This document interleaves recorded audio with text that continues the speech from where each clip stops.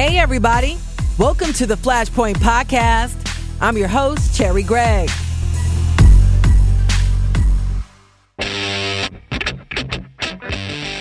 We are walking you through the flames. This week, the debate focuses on your social media posts.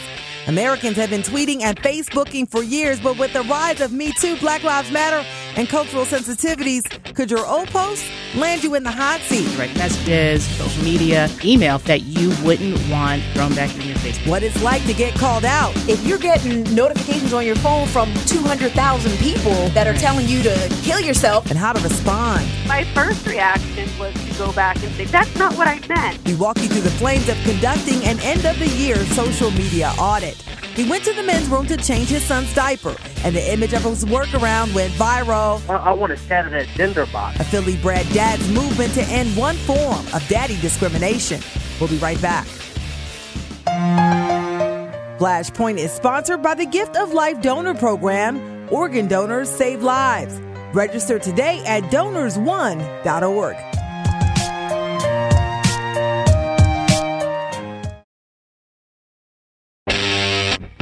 Welcome back to the Flashpoint podcast. I'm Cherry Gregg.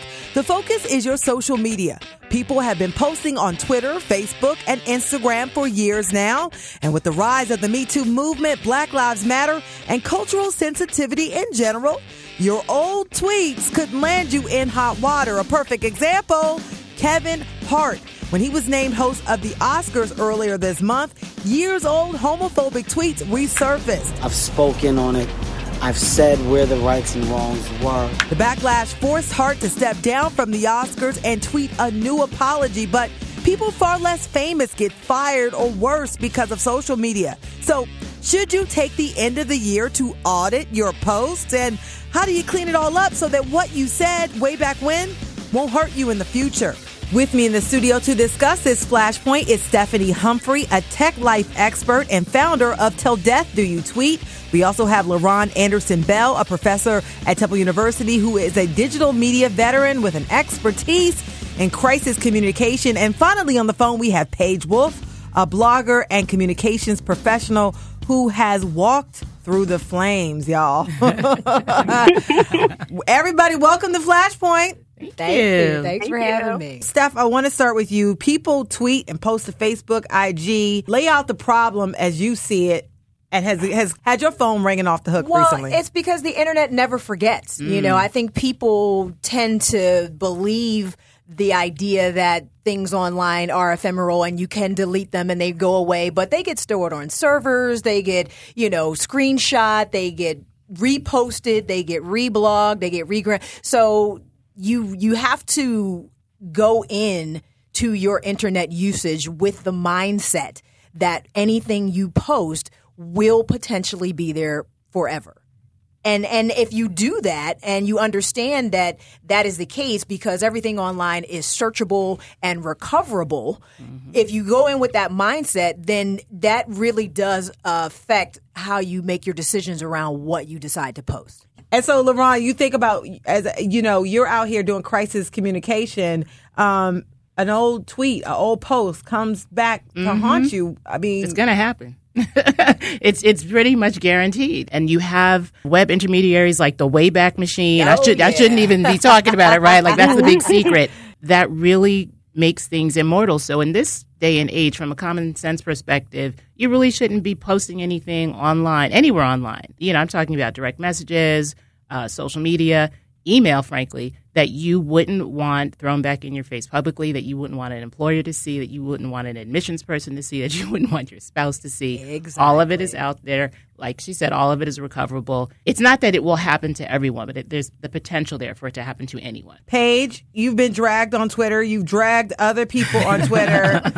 You've had incidents, and they're not too far off, where you misspoke and it came to bite you in the butt, so to speak. First, I want to clarify that when I am posting on behalf of a client, I am very careful, very curated, very conscious of tone, obviously speaking from the voice of the client. But when I post on my own behalf, I don't have a filter. When I post on my own behalf, I will go off on whatever my personal opinions are, politically or otherwise. There is real power there. And I have been in circumstances where I have led a charge in something that I believe in and actually made change. I have also been on the receiving end where I said something that wasn't perceived with the tone in which it was intended.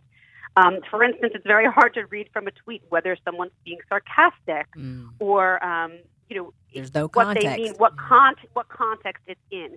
So I once posted something that was not framed in the context that was intended, and there was a famous author who I truly admire who sort of subtweeted and I started getting dragged. And my first reaction was to go back and say, that's not what I meant, which is not necessarily the right reaction, to just immediately sort of be defensive. So I had to sort of sit with it for a minute and think about how to come back and, personally message her, explain, more involved what my intention was. And she was gracious enough to sort of delete the whole conversation and move past it. But one does need to be very careful. Read something a couple of times before you post it and pretend you are Don't hit the return. consumer of that information. Yeah. It sends. And we'll pause on that because we're going to give some advice later. But when you get dragged, you getting pulled all over. It's like you feel physically actually dragged across Exactly. inside of a computer. Well, and I don't think anybody People is. use their GIFs and the memes and put pictures of you physically being dragged. The problem comes in though is when people don't expect for those things to happen. Right, You look at a case like Justine Sacco. She had 170 Twitter followers, and she tweeted something, and she got on a plane, and by the time she landed, she was the #1 trending topic in the world. Everybody wanted to know has Justine landed yet? So regardless. Explain that and give the backstory real quick. So she was in London and she tweeted something that was very, very racially insensitive. She thought it was funny. They were jokes. I'm using air quotes. Yeah. She got on a plane in London. She's from South Africa. By the time she got on the ground in South Africa, she was fired.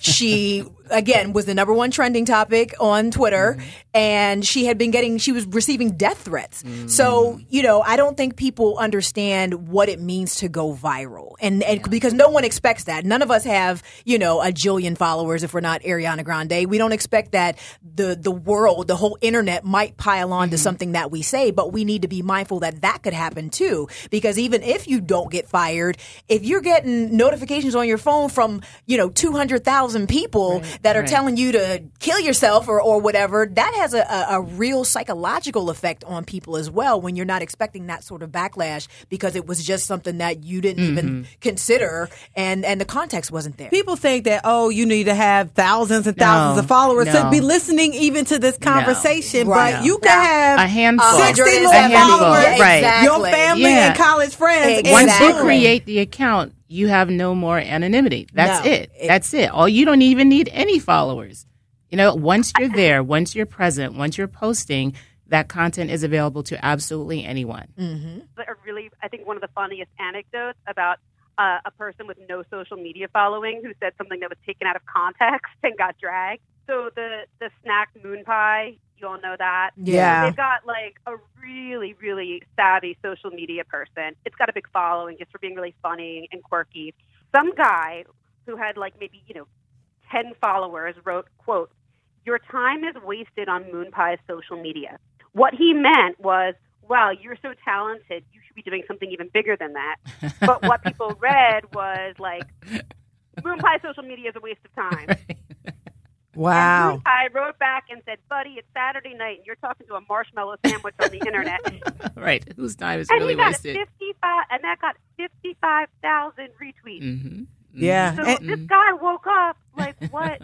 That's not what I meant. You really have to think about what you're posting. Sometimes you are intending to stir the pot. During Christmas break last year, there was a big war with Roseanne Barr on Twitter. Yeah.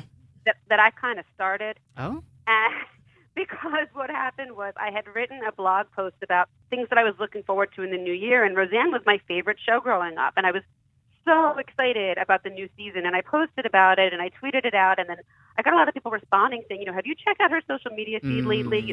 Super problematic. She's gotten to be pretty problematic and politically insightful. And so I wrote again, and I said, well, I'm really disappointed to hear that. I'm really disappointed in Roseanne. And I shared that on social media, and it got picked up, by Roseanne herself. Did you mention her? Yes, I did. Ah, well. But typically when you do that, you don't get very much of a response. But I did it purposefully because I wanted her as a fan to know how I felt. And she went off, and she started tweeting at me, calling me a bigot, telling me she was going to report me for harassment, randomly retweeting blog posts of mine. That we all know what happened to Roseanne. Yeah, Roseanne. And she's also unemployed right now. Fitting end.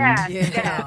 But the next time that morning, and I had done this before I went to sleep, and I woke up and I had crazy notifications on my phone, and the headlines on TV were that Roseanne deleted her Twitter. And I'm sure it was not just me, but I had some piece in that, and I feel good about that. I feel fine. I feel more than fine. And that's when she feels vindicated. And that's how Paige used social media to stir the pot and drag another person.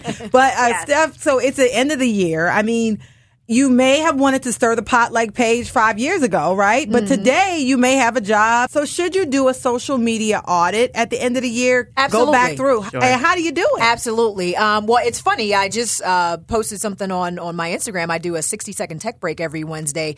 And there is a guy, just a random developer. He actually created a website called willmytweetsgetmefired.com. And you can put your Twitter handle in there, and it'll pull up all of your tweets from your entire account that contain language that is problematic, that is racism, racist, that's offensive. It'll link back so you can actually go back and delete what you need to delete. So that's one way to do it. I mean, otherwise you really just have to, churn through the data. A lot of us have thousands, tens of thousands of tweets. Yeah. So, but that's a really good and quick way to at least look at your Twitter profile to make sure that nothing. Because I find that a lot of people get the raunchiest on Twitter. Usually your Facebook and your Facebook and your Instagram or sort like of, your mom might be on Facebook. Right. They kind of mom's have not on different Twitter. use cases. Twitter is where people go to argue and to stir their pot, and it is prime. It was built for that, really. Yeah. So I would suggest definitely starting there and checking it out. And say the website one more time. willmytweetsgetmefired.com. You heard it. And so, I love that. I love that. And so, Lauren, I mean, the Kevin Hart fiasco just happened. Yeah. It was an old tweet, tweets from years ago. Right. For which he had actually apologized. So what are the best steps? You get called out again. And let's say you didn't apologize. You just forgot that in 2011, you was 7 years joking with ago. your friends when you had 16 Twitter followers, and now you're whoever, and it's 8 years later, you didn't go to that website Steph talked to. Right. It wasn't even around. What do you do? Right. Somebody slap you with something old. Yeah. I mean, it depends on what it is. Each situation needs to be taken, for its own. But generally speaking, and from a crisis communication perspective, apologize. That's it. Super simple. The quickest, cleanest, straightest, path through a crisis is to take ownership of what you should be held accountable for. Like a genuine apology, too, not like one of these politicians, if I offended anyone, blah, blah, blah. Right. Obviously, you did. So we're past that. So not if. I am sorry. I teach that to my students all the time. Just say sorry. And the thing is, you deflate a lot of, the wind in the sails, right? If you tell people and you are framing the story on your own, there's nothing to tell. There's no scandal. You take all of the sting out of the bite. So that's like legitimate real world advice that we give people. Explain what you meant if it's not going to make it messier. In his case, he needed to just apologize, refer back to his apologies, talk about his growth, that he's not who he was. I tell crisis clients. And sometimes it could have been so simple. It could have. And sometimes, when you're working with, I don't mean to make it like children or teens or whatever, but when you're working with younger people who haven't had like the benefit of just life experience, sometimes there's mistakes that really can be attributed to that. And another thing I tell people is you're not who you were, so you can't be yourself anymore. So you also have to think about that just in terms of like your digital hygiene, So in addition to doing an audit, who am I now? what is my, persona online? And I don't mean just like, oh, are you on brand? I hate that. But like just the idea that you really are being a good steward of like your digital, being a good digital citizen. Your citizenship and just being responsible. And especially for visible people like entertainers and professional athletes and other types of public figures, you have to be really responsible for your visibility. You have to be like more than just Joe walking down the street. You don't have to be a role model. It's not necessarily that I feel like just because you are a public figure, you now have this heap of responsibility on your shoulders to be a Boy Scout or a Girl Scout. But you do need to understand that you have this platform that people can see, so they can see you.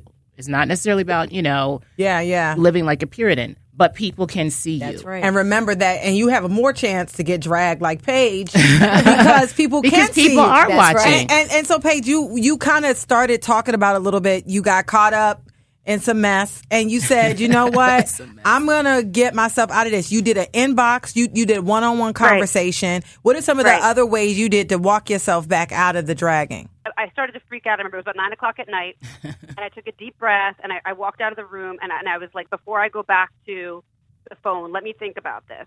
Let me put myself in the shoes of the person who read this, understand how they took this, and how I can walk this back slow in down. a way that does not escalate the situation. Mm-hmm. Because the thing is, in general, and that's the point about ownership, right? If you are going to have a feed and you're going to be on social media, you need to own that's right. what you say, whether it is what you meant or what you did not mean or something you did not mean anymore. So like in the circumstance of Kevin Hart, first of all, those tweets were not, some of that stuff was not that long ago. It was not just poor taste jokes. It was some deeply, deeply problematic and offensive stuff. And what he could have done would have been to say, again, I take responsibility for the things that I had said. I have grown. I no longer believe those things, and here are the actions I am taking to move forward. Again, it would have been fairly simple. But he just was like, well, people know who I am now.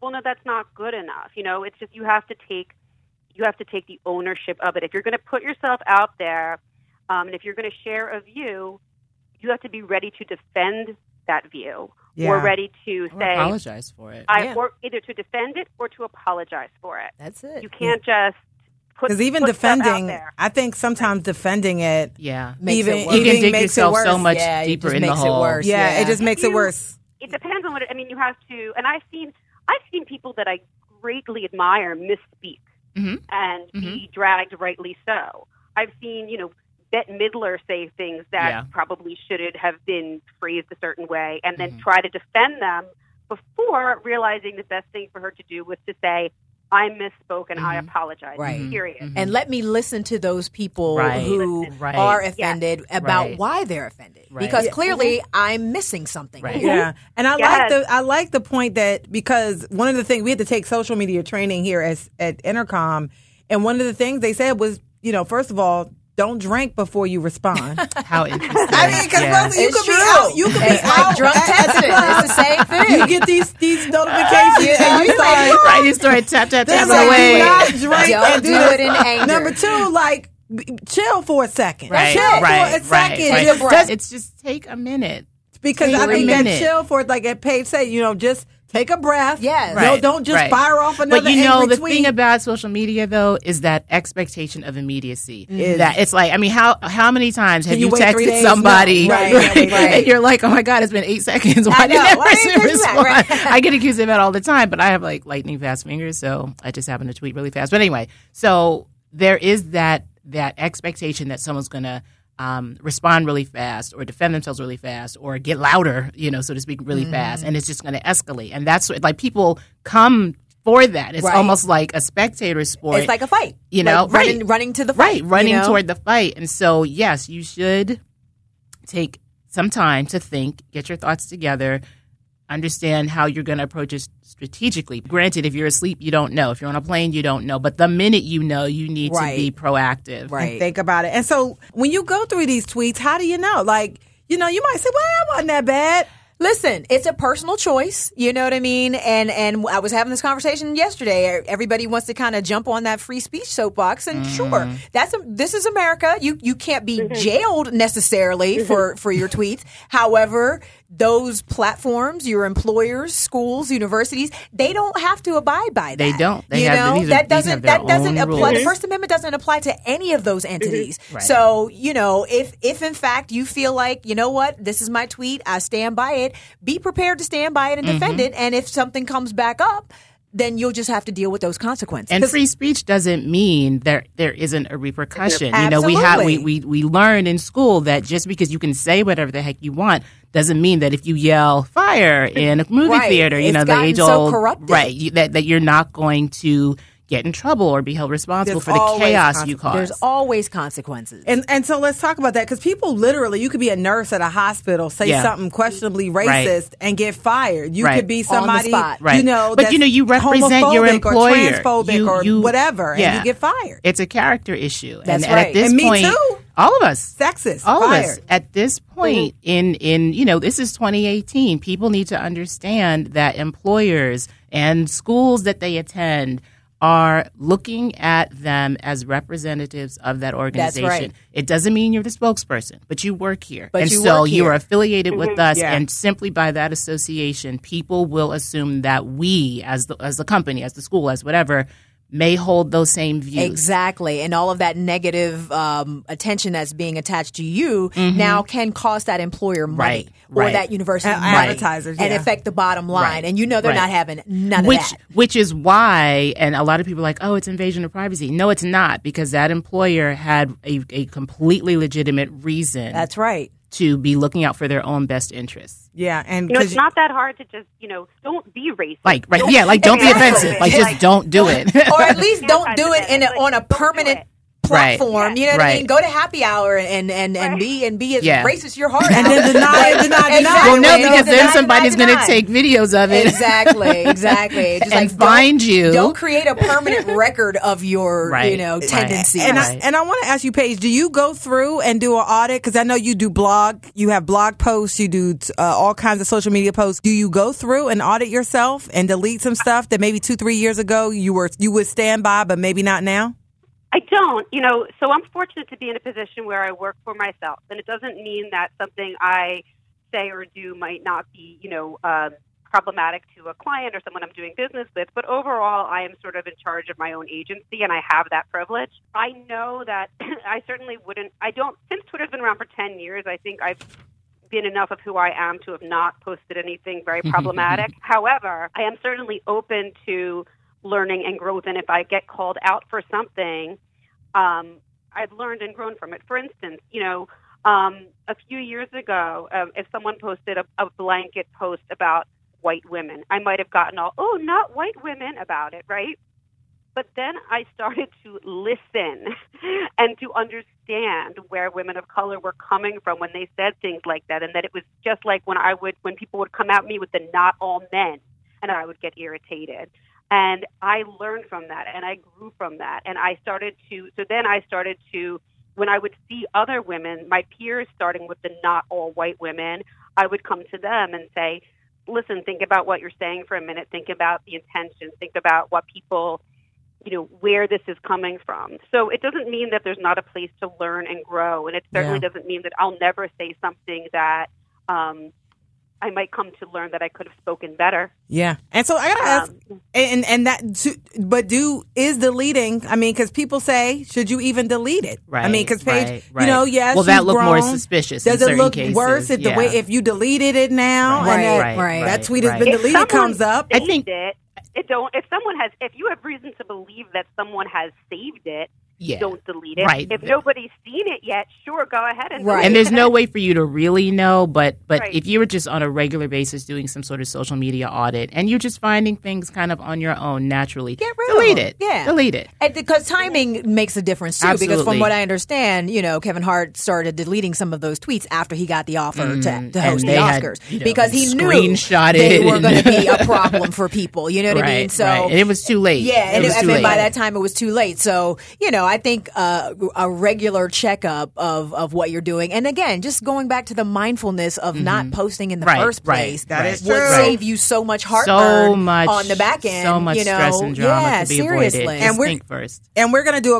this is going to be a quick little part of this discussion. We're going to go through, we're going to have a little fun, and we're going to have some examples of when Twitter or social media has gotten folks in trouble. We kind of mentioned this person, Roseanne Barr. She blamed Ambien. Yo, quick comments on that. Yeah. So having worked for the pharmaceutical industry previously, what I thought was amazing and hilarious was when the pharmaceutical company behind that product came out and said, That was a great tweet, yeah. Right. Racism is not a known side effect. Right. And I mean, the thing is, what made that so interesting to me is that pharmaceutical companies are so heavily regulated. They are very reluctant to engage with the public. Some of them don't even have comments turned on. But the fact that they were like, okay, first of all, not us. They were like, you ain't getting me mixed up in all right. this mess. And that was, I mean, what a complete, idiotic lack of responsibility and accountability thing to say. And that was bad. It was terrible. Bad crisis communication. Thumbs down. Let's switch gears. The Joy Reid issue. Remember, she had to apologize to the She public played herself. for all again. blog posts. And again, that's a situation where all she had to do was apologize. Now, She this is the came one out where with she said she wasn't she sure said she'd been hacked. and this and that. And that's where the Wayback Machine came in. Because and for any listeners that don't know what that is, it's an internet archive. So it's a website of all the websites online. So it takes snapshots you can go, continuously. Yeah, you can go and put in any URL and it'll give you a timeline and you can see exactly what was posted to that particular URL. Go look at your embarrassing MySpace moments. page. And so that's what happened. Once I didn't know we'd go back that far. Yeah. It does. Once she realized she couldn't use the hacking excuse and couldn't say, well, this and that. It's like, no, sweetie, we have the receipts. We have proof. We got the receipts proof. right But then here. this raises another question because folks might have old MySpace accounts. Yep, that's what I'm saying. I mean, the Wayback Machine doesn't go back forever. But I'm just saying, but people who have those accounts still floating out there. Should you go and delete old blogs that if it's offensive, if you would be embarrassed or by should you it, just, and so you won't be hacked. I mean, I'm just saying. Right. If it could be problematic. Like, again, you're not who you were 10 years ago. Exactly. So when you were 16, it's like, oh, okay, ha, ha, ha. But now that you are, I don't know, in law school or something or wherever, you really need to think about it and not just act like it went off into this great and delete void. that old And blog. that's the thing. Delete that. Like, if you're not using it down. now, delete that down. WordPress blog Exactly. from college. Exactly. right. And so- and that Tumblr account. And so, and chime in here, feel free, Paige. Scott Wagner got in a big, a bit of trouble during the campaign for governor. He was running against Tom Wolfe. Of course, Tom Wolfe won.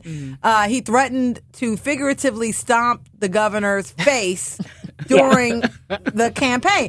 Now, this is a video. Of course, it went viral. Right. And once these videos go viral, you can't snatch it back. You can't snatch it back. And he lucky knew cameras were rolling. He's lucky that somebody didn't take that threat seriously. Right. And what'd you say, Paige? He did that on purpose. That wasn't some misstep that he did 10 years ago that was dug up. That was his campaign. That was like yesterday. Right. Yeah. Right. He couldn't snatch it back, though. No, you can't snatch it back. No. And with videos, you can't say, it wasn't me. Misspoke or whatever. Right. Because It wasn't me. you taped it. Right. And you push post. Right. It wasn't just a slip of the thumb. No. And so, can we give a quick list of no's? Like, no sitting, no, you shouldn't, what? You shouldn't do these kind of posts. Nudity, profanity. Oh. Yeah.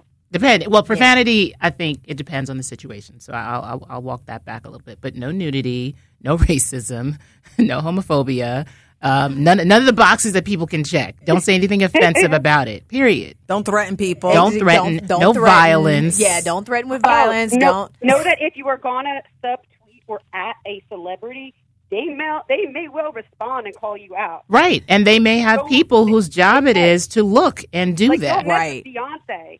Oh my God! Oh my God! The beehive is coming. Unless you're ready for their following to come for you. Right.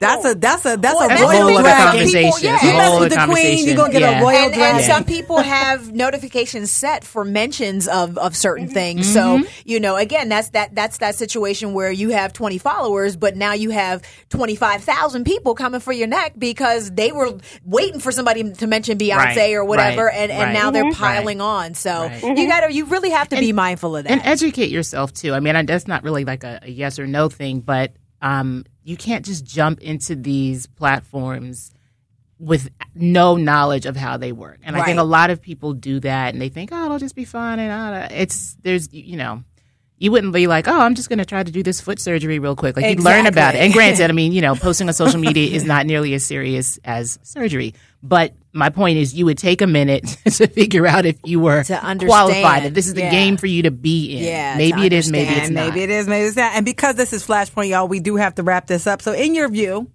given all that we've learned, some of the fails and successes of social media, what is your pithy advice for how social media should be used? And let's leave it on a positive here. If it's predictable, then it's preventable. How should it be used? Listen, think before you post. That's it. I believe that so you can absolutely use social media for good. I've talked a lot about that. You can, tweeting to people in power can actually be effective. But again, yes, think before you tweet. Think before you tweet, people. And I want to say thank you so much to LaRon Anderson-Bell. Thank you so much to Paige Wolf. And thank you so much to Stephanie Humphrey for coming on Flashpoint and talking about this issue in the news. Absolutely. Anytime. Thank you for having me. Next up, his squat in the men's room went viral. Why do I have to leave to go change my A child? Philadelphia native's effort to end a form of daddy discrimination. We'll be right back.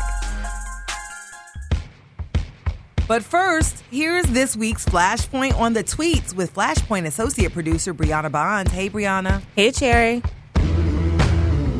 That's right. We're taking it to the tweets, getting your opinion on the Flashpoint topics everybody's talking about. So this week we talked about social media, big issue for celebrities like Kevin Hart and for regular people. So we asked you guys, should what someone posts on social media be a cause for them to be fired or lose a career opportunity? And the options were, yes, employer's right, as in their right to fire someone. No, it's personal life.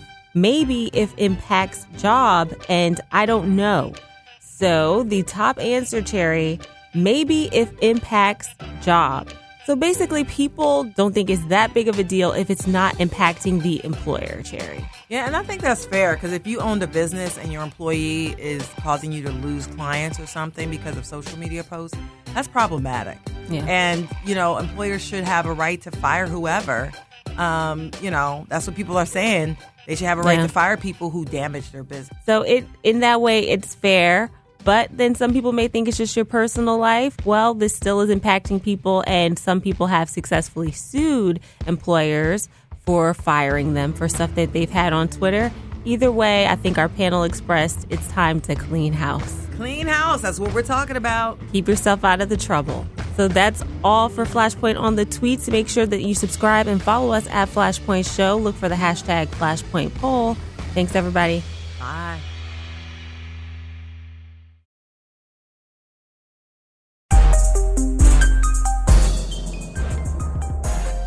This is the Flashpoint Podcast, where we talk about the issues that get everyone hot and bothered. I'm your host, Cherry Gregg, and one thing that gets Philadelphia residents hot under the collar is daddy discrimination. You heard me.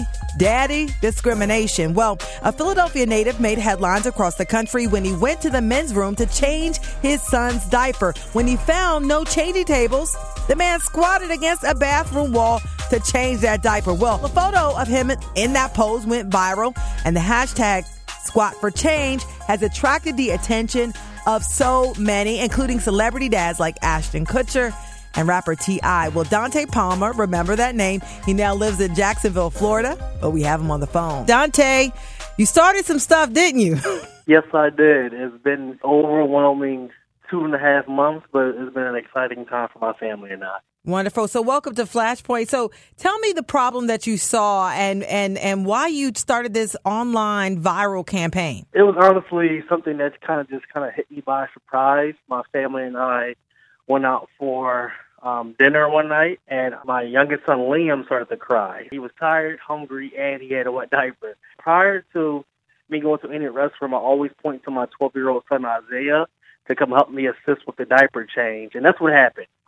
Myself, Isaiah, and Liam all gathered together, went to the restroom, and when we went to the restroom, we found out there was no changing table in the stall. Something that I really don't pay attention to anymore. I just kind of do what's necessary to change my son's diaper. So I hopped into my perfect man squat is what I call it now, and I began to change Liam. Isaiah began to, hand me a new diaper. And when he did his duties, he pulled his phone out and started taking pictures without me even noticing. At that point, I got finished up with my diaper change, went back to the table, and that's when Isaiah showed his mother the picture that he has taken.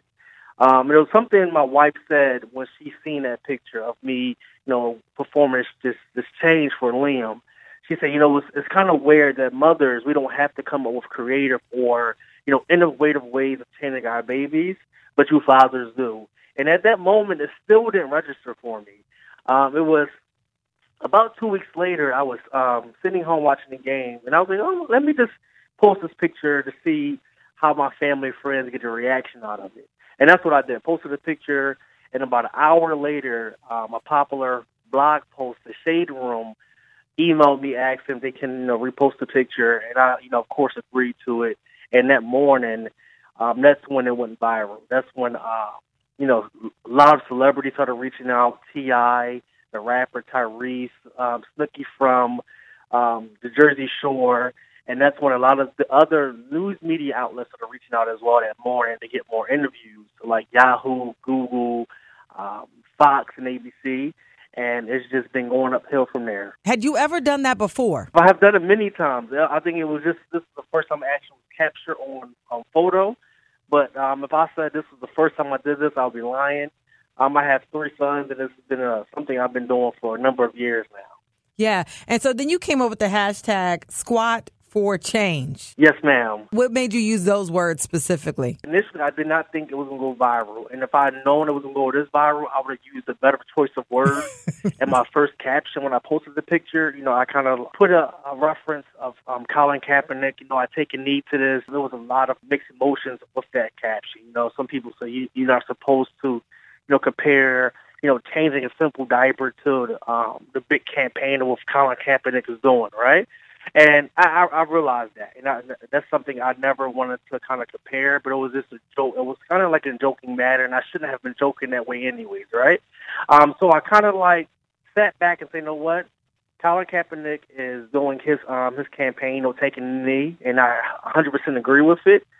How can I now make my symbol and make it stick so it will be no correlation, no collaboration with anybody else's campaign but my own? So I sat there and I was looking at the picture and I was like, what can I do? What kind of words can I use? And it just popped in my head and say, squat for change. I'm squatting and changing the paper, changing the baby.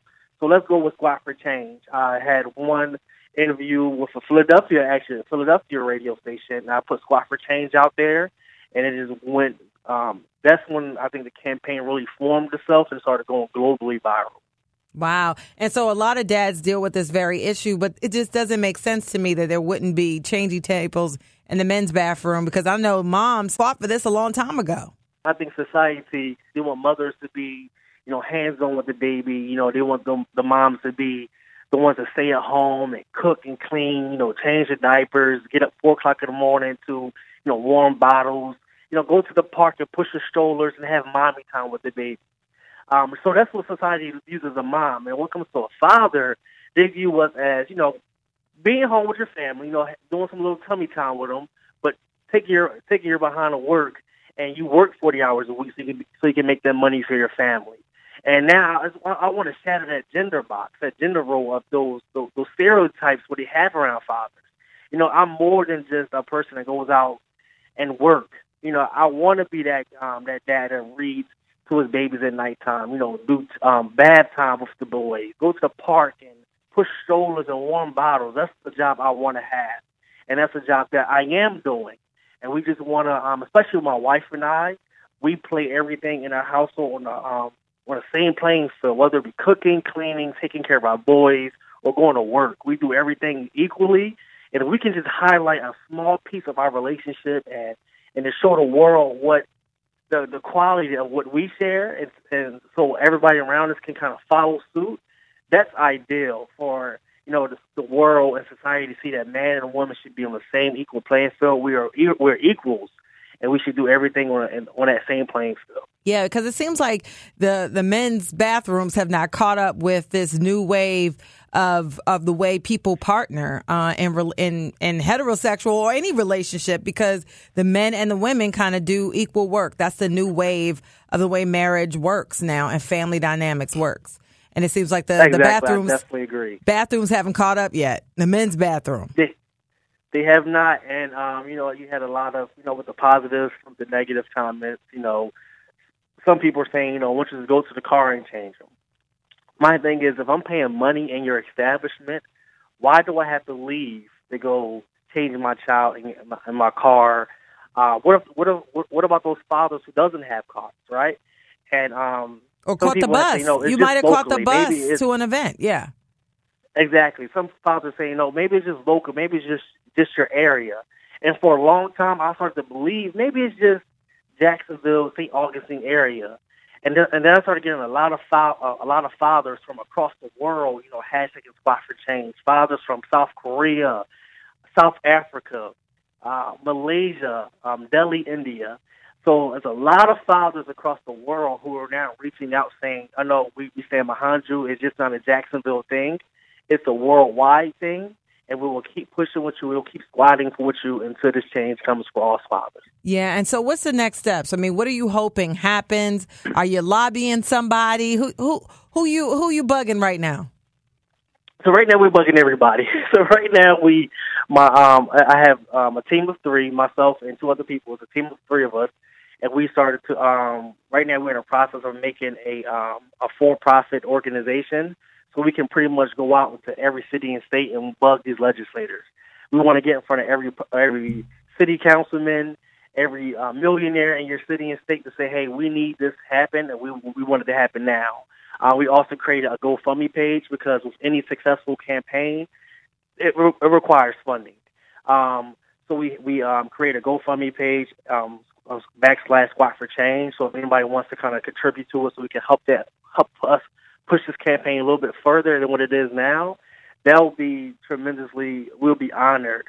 But we have to get to every city and state, get in front of every councilman, every legislator, and say, hey, we will not leave the city or state until we make it law. At least get something written down so we can get this bill passed. But we won't stop. And seriously, my team and I, we're so hungry for it. We're so passionate.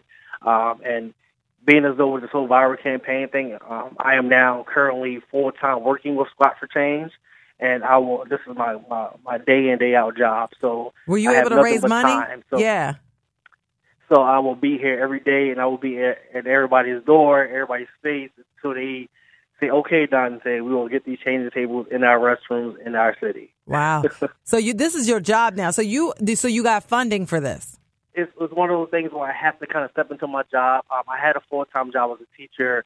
I got let go from my job due to this whole viral campaign. So I found myself being a stay-at-home dad. So with the hours I have now, I kind of transitioned those hours. So we're spending time with my sons, but also putting a lot of time with this campaign. So you were let go because of the Squat for Change? Yes, I was.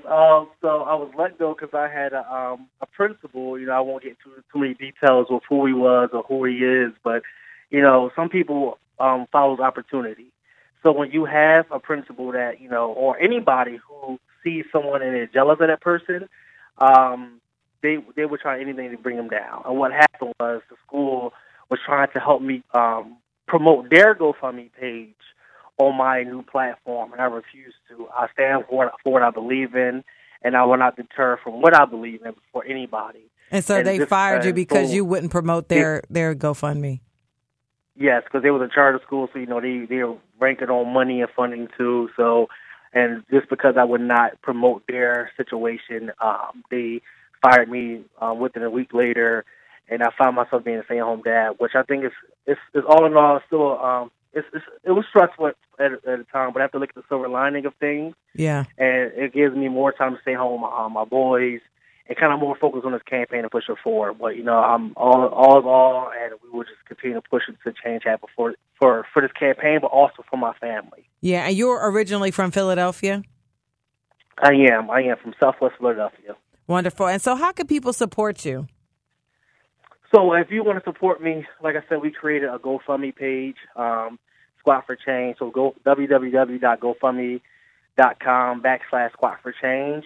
Or you can find me on Instagram, Facebook, Twitter, all Squat for Change. We also have a website, squatforchange.com, and it also gives more details on how you can support us. But number one is funding. If we could get the funding that we need necessary to push this campaign forward, we will be successful in every endeavor when it goes to every city and state in America. Wonderful. And so hopefully we'll be seeing more changing tables in men's bathrooms going forward. So I want to say thank you so much to you, Dante Palmer. Check them out at GoFundMe.com/squat for change. Thank you. God bless. All right.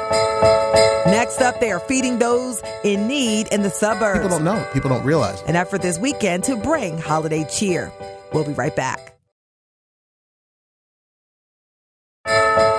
This is Flashpoint, and I'm Cherry Gregg. We here at KYW are all about community, and most of our nation's major holidays have one thing in common, and that's a nice home-cooked meal. It's hard to imagine Thanksgiving without turkey or Christmas without the holiday ham, but this is the reality for some households. Feast is a nonprofit living up to its name by helping its neighbors partake in just that this holiday season. Plus, they do a lot more, and here to tell us about their ongoing effort is President and founder John Claus. Welcome to Flashpoint, John. Hi, Sherry. How are you? Wonderful. So tell us about Feast. You guys do more than just feed people. Feast started in 2012, sort of a whim, and we knew that there was a group of people in need, and we made 100 meals. From that point, it has grown up to the point where at Christmas this year or pre-Christmas, we will make over 1,500 meals and distribute them locally to people. Wow. That's a lot of meals. When we started, we certainly never envisioned it. We're primarily out in Bucks and Montgomery County, two of your more affluent counties in Pennsylvania. But there is a lot of need out there. Yeah. And that's the one thing about hunger. It's not always visible. Very true. And even you take it to the next level and talk about homelessness. There's varying degrees of homelessness. There's varying degrees of hunger. If you look at some of the statistics, Bucks County has about 55,000 people that are in need in what we call food insecurity. Montgomery County has almost 80,000. Philadelphia itself has over 300,000. But everybody knows that. Yeah. They understand that. But when you think about some of the suburbs, people don't know it. People don't realize it. It's hidden. Yeah. But you guys do more than just feed people. We do. We've gotten involved with also supplying winter coats for people at Thanksgiving and Christmas. It started with Colonial Nissan, who is part of the Greater Philadelphia Automobile Dealers Association. They do a huge coat drive every year. Colonial Nissan, Jason Friedman is somebody that I'm close to. He came to us and asked if he could earmark his contribution to us as a specific charity. And that got us involved. We started doing coat drives locally to bolster the supply that we could then give to other people. Fortunately, through a great blessing that has just hit us, we were contacted through Clothes for Souls, which is a subsidiary of Souls for Souls, and Macy's to get a large supply of coats to pass out. Macy's has a program where they've been doing it for several years now that they will donate a coat for every coat that's purchased. Wow. That's amazing. So you're going to be able to help a lot of people. Literally, I've got a delivery coming in of 7 pallets of coats, 1,000 coats that will not only go to people local, but will go to other organizations throughout the region. And this can really, be a game changer. Yeah, for a lot of families because it's starting to get cold. It is cold. It is cold right now, and winter is here upon us officially in just a few days. And so this will be a wonderful thing, and just in time for the holidays. So why do you do this, John? Why did you, what inside of you is motivating you to do this? Because you have he has a day job, y'all. I won't even say it's a hustle. It's more of a side love. This isn't me, first and foremost. There's a lot of other people that are involved with this. As I said, it started in 2012. Literally, 2 guys were sitting down having a cup of coffee, and we knew that there was, a small need, or at least what we thought was a small need, and we made 100 Thanksgiving meals. Other people got involved. We found out, as we kind of progressed through some of the local school districts and churches, there was a bigger need. Yeah. And it's sort of just grown and taken on a life of its own, sort of. But what makes you decide that, because it's not easy. This kind of work is not easy. What makes you inside of yourself say, I want to help people? I didn't choose it. It chose me. Mm-hmm. And it's something that when somebody comes in to pick up a meal and they cry because they tell you that, maybe they weren't going to be starving that day. Yeah. But, they were going to feed their children hot dogs for Thanksgiving instead of a turkey meal. That's the kind of stuff that makes it all sort of worthwhile in the end. Yeah. Ultimately, we all have our crosses to bear. But if we can all just kind of reach out and help the guy next to us or the girl next to us, regardless whether it's just feeding or just being nicer to each other, would be a really good start. Yeah. And I understand feast means something. Feast stands for feeding everyone at special times. And Christmas time, special time. Special times, we kind of look at it anytime somebody needs a meal. Yeah. We like to send people out. We believe everybody should have leftovers. So we pack it up and give them their meals. So where can people contact you and support you? And if they have coats, I mean, it seems like this coat situation is about to blow up. The coat situation is something that was not anticipated, and it is blowing up. People can go to helpfeast.com if they want to help support Feast, feastcharitableorg.com if they want to identify people for us that we can help, in the tri-state area. Yeah. And, helping folks with meals, helping folks with coats, computers, all kinds of stuff. And I'm sure that this is just the beginning. We've been fortunate to be able to partner with people like Lissio's Bakery. They donate all the bread for us. Yeah. We've got a company called Michigan Turkey that actually has turkey that comes in. We've got a truck that's delivering about 1,200 pounds of turkey as I sit here and speak to you. Wow. That we'll use at Christmas time. And so lots of partnerships. It is lots of partnerships, and it's necessary. Helpfeast.com. Help them out. And thank you so much to you, John, for all that you do, and to Feast, and happy holidays. That's it for the Flashpoint podcast. I hope you enjoyed this exclusive content. You can follow us on Twitter. Our handle is Flashpoint Show. You can also follow me at Cherry Gregg. You can subscribe to the Flashpoint podcast for exclusive content using the radio.com app, Apple Podcast app, or other platforms, and search Flashpoint KYW. And if there's an issue that makes you hot under the collar, let us know, and we'll walk you through the flames. As Palestinian-American writer Youssef Mondier once said, freedom of speech does not mean freedom from its consequences. I'm your host, Cherry Gregg. Until next week, happy holidays.